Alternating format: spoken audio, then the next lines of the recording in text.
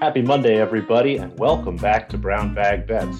Powered by BetSperts, we are your daily dose of quick hit handicapping and sports betting picks. I'm Alex Christensen, and joining me as always, Mr. Andy Molitor. How was your weekend, Andy? I watched a ton of basketball, got a little of the Olympics in, and even found a really good Six Nations rugby game. I forgot how fun that was, and they're doing Six Nations. So a nice little weekend of non-football for me. I mean, how are you doing? Are you okay? Do you feel the itch or anything? You all right? Yeah, it was weird. But not to the point where I saw a bunch of tweets where people were, despondent about it. I'm like, come on, you guys are fine. Like, don't watch the Pro Bowl though. I saw a bunch of people tweeting about like the Pro Bowl. Like, you actually said, like, go hang out with your family. Don't watch the Pro Bowl.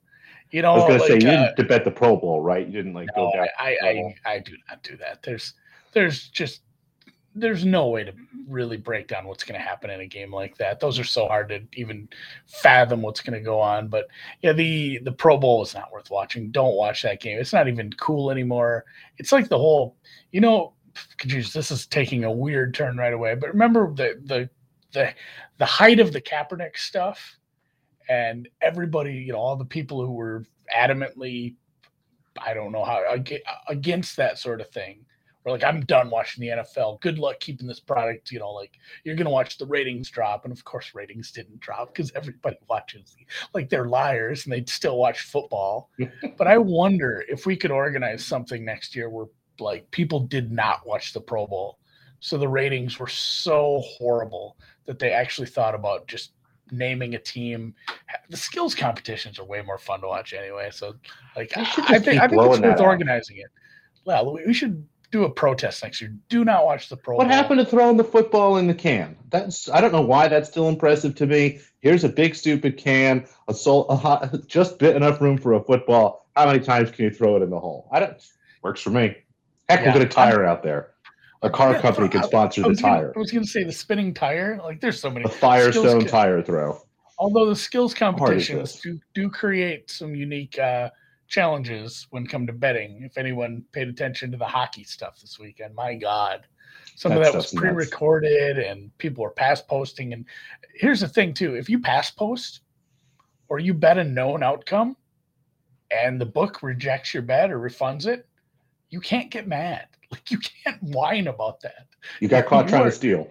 Yeah, you took a shot. Like, I'm not saying don't do it. I've done it plenty. I encourage people to always find an angle. But if that happens to you, don't complain online. You're lucky you still have that account. Like, they could yank your account from you if you want. So just, do that sort of stuff, but know the risks and know it's you're free rolling hopefully. And the worst case is that your bet is refunded. So it was a little shit cannery there in, I don't even know where the All-Star game was. Vegas, I think. Vegas, yeah. Maybe. That sounds right.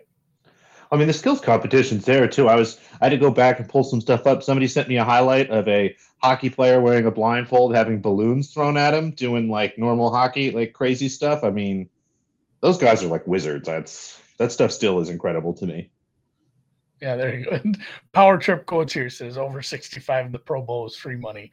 I don't even know what the final score was. Like, you'd have to – you could convince me it went over, and the game could have been 7-0. I have no idea. Didn't check. But we will bet on some stuff this week. It is a Super Bowl week. So hopefully we have a bunch of content. Not hopefully, we will. We'll talk about a bunch of things there. But also WTA returns. I'll get to golf in a second. That's finally a tournament that has all 4 rounds played on the exact same golf course. So what a novelty. Pretty pumped about that sort of thing. I'll get into that in a second. We will start with the WTA as the women have regrouped following the Aussie Open in St. Petersburg. If you follow Alex on Twitter @_Noops, he gave out some outrights the other day, including a really big long shot. And I think he's not even happy with that long shot. He's ready to double down already. What do you got here, Alex? Yeah, if you want, you can find my tweet there. The tournament is actually underway right now. The scheduling is always one of the fun things about this. I actually like this tournament. A lot of these matches start kind of, 4 or 5 in the morning my time, so I get up and there's a little tennis going on. So it's already started. There'll be some live outrights that'll pop up soon. Rybakina, one of the favorites. If you can find her 7-1 or better, just in an absolute dream spot of the draw. Alexandrova generally kills indoors, especially in Russia. Look for her 25-1 or better. And the outright you mentioned that I bet at a big number and will also be betting in an individual match, Jacqueline Adina Christian. She is 200-1 at some places, anything 100-1 or better. And it really, a lot of it is derived from the fact that this first match that she's going to play here against Anastasia Pavlyuchenkova is going to be really tough. I mean, Pavlyuchenkova is a great player. She's even better indoors. Again, very comfortable in her home country of Russia. Christian here in this match is plus 270. Now I have this match a lot closer to 2-1. I'd probably have it just a touch lower than 2-1. So anything plus 240 or better is a bet to me. But it's also driving, kind of this derivative outright price that, again, there's hundreds, 150s, 200. And if she can get past this match, we're looking at some really close matches. And at some point, I think she even gets to the point where she's a favorite in some of these matches. So if you can, grab a little bit of that outright, but we'll also play her here first round. Again, she just is kind of one of these younger players that's on one of these ascending arcs. I'm happy to kind of ride that, frankly, until it's over. One of the kind of rhythms of the WTA calendar and schedule is there are just periods where you see some of these younger players will pop for, 3-4 weeks, maybe 2 months at a time. Some of them break through to become really great players. I mean, that's what we saw with somebody like Naomi Osaka, somebody like Bianca Andreescu. Not that I think Christian is that good, but I think has a chance here to kind of break through, kind of push in to be a top 50, maybe top 25 player at some point this year. And I'm just going to continue to keep backing her. These are great conditions for her game. I don't think that she'll have any trouble with kind of the variety and pace that Pavlyuchenkova plays with here. So going to grab her on the money line as well as over. What about grabbing the game spread there? But Pavlyuchenkova is someone that, occasionally can really put, kind of a beating on somebody. So you could have kind of a 3-set match there where the over would have been easy, but the 4.5 is, kind of looking rough there. So we'll take the total. And then Wang Jinyu, kind of simply almost like a system play here. Ostapenko, regardless of how she looked, played pretty good in the Australian Open, has kind of figured out how to manage her body here a little bit.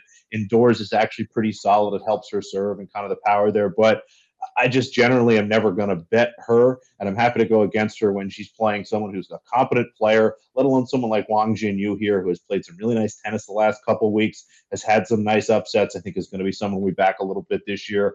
I have this, at plus 180 or so anything 2-1 or better looks good. Again, tweak some stuff. I can get it even lower. So happy to go against Ostapenko, who at any particular day could just outright lose this match herself. But against a competent young player like Wang, who's been playing well, looking for anything 2-1 or better there. What time are these? Again, these will all be early tomorrow morning, like 4 in the morning, maybe 3 in the morning. I just think about the podcast listeners, where as far as like somebody listens to this on their ride home tonight and they go look for the match and that happened this afternoon, that's on them, first of all. That's on them. Listen to this sooner, right away, while you're taking your lunch break. But get a wild time. So you have plenty of time to get most of these bets in if they are tonight. I don't think we'll have anything that's this afternoon. There is no college basketball that starts this afternoon. I think the earliest I did bet the earliest game. Jesus Christ, Andy, what are we doing? So we alluded to this a little earlier. The Waste Management Phoenix Open. I'm excited to hear you pronounce this name, by the way. Susan. Yeah, one of the first. I don't know if I can do the whole thing. I said this to Dan. I'm like, this is like a Harry Potter spell.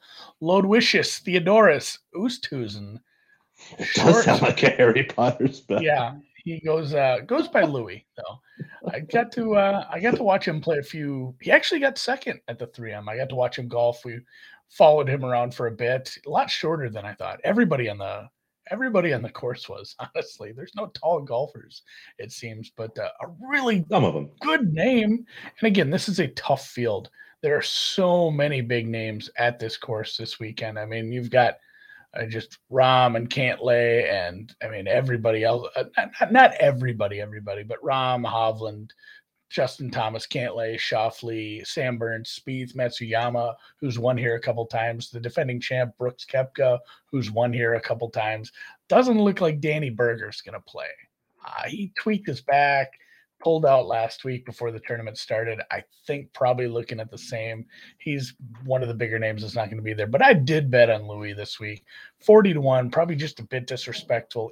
even with a field this good, he's just a top player. He hasn't missed it. The last missed cut he had on the PGA, the regular PGA Tour, was in 2020. He didn't miss any cuts last year.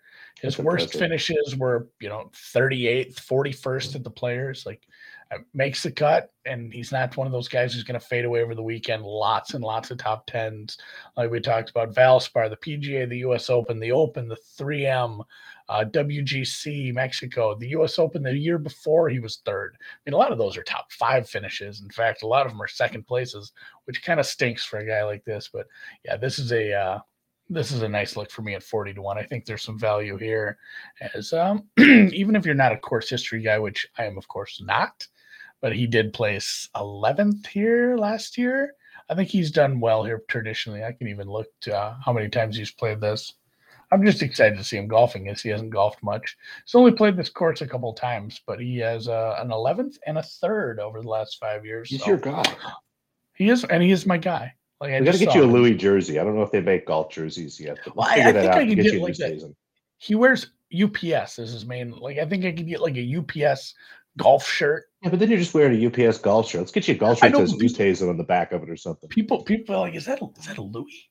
It's not a Louis Vuitton, although it is brown. So I'll have more. I will definitely have more. I'm digging into some more of this. I'm going to probably put out a full card this week. I'll publish something up on the site.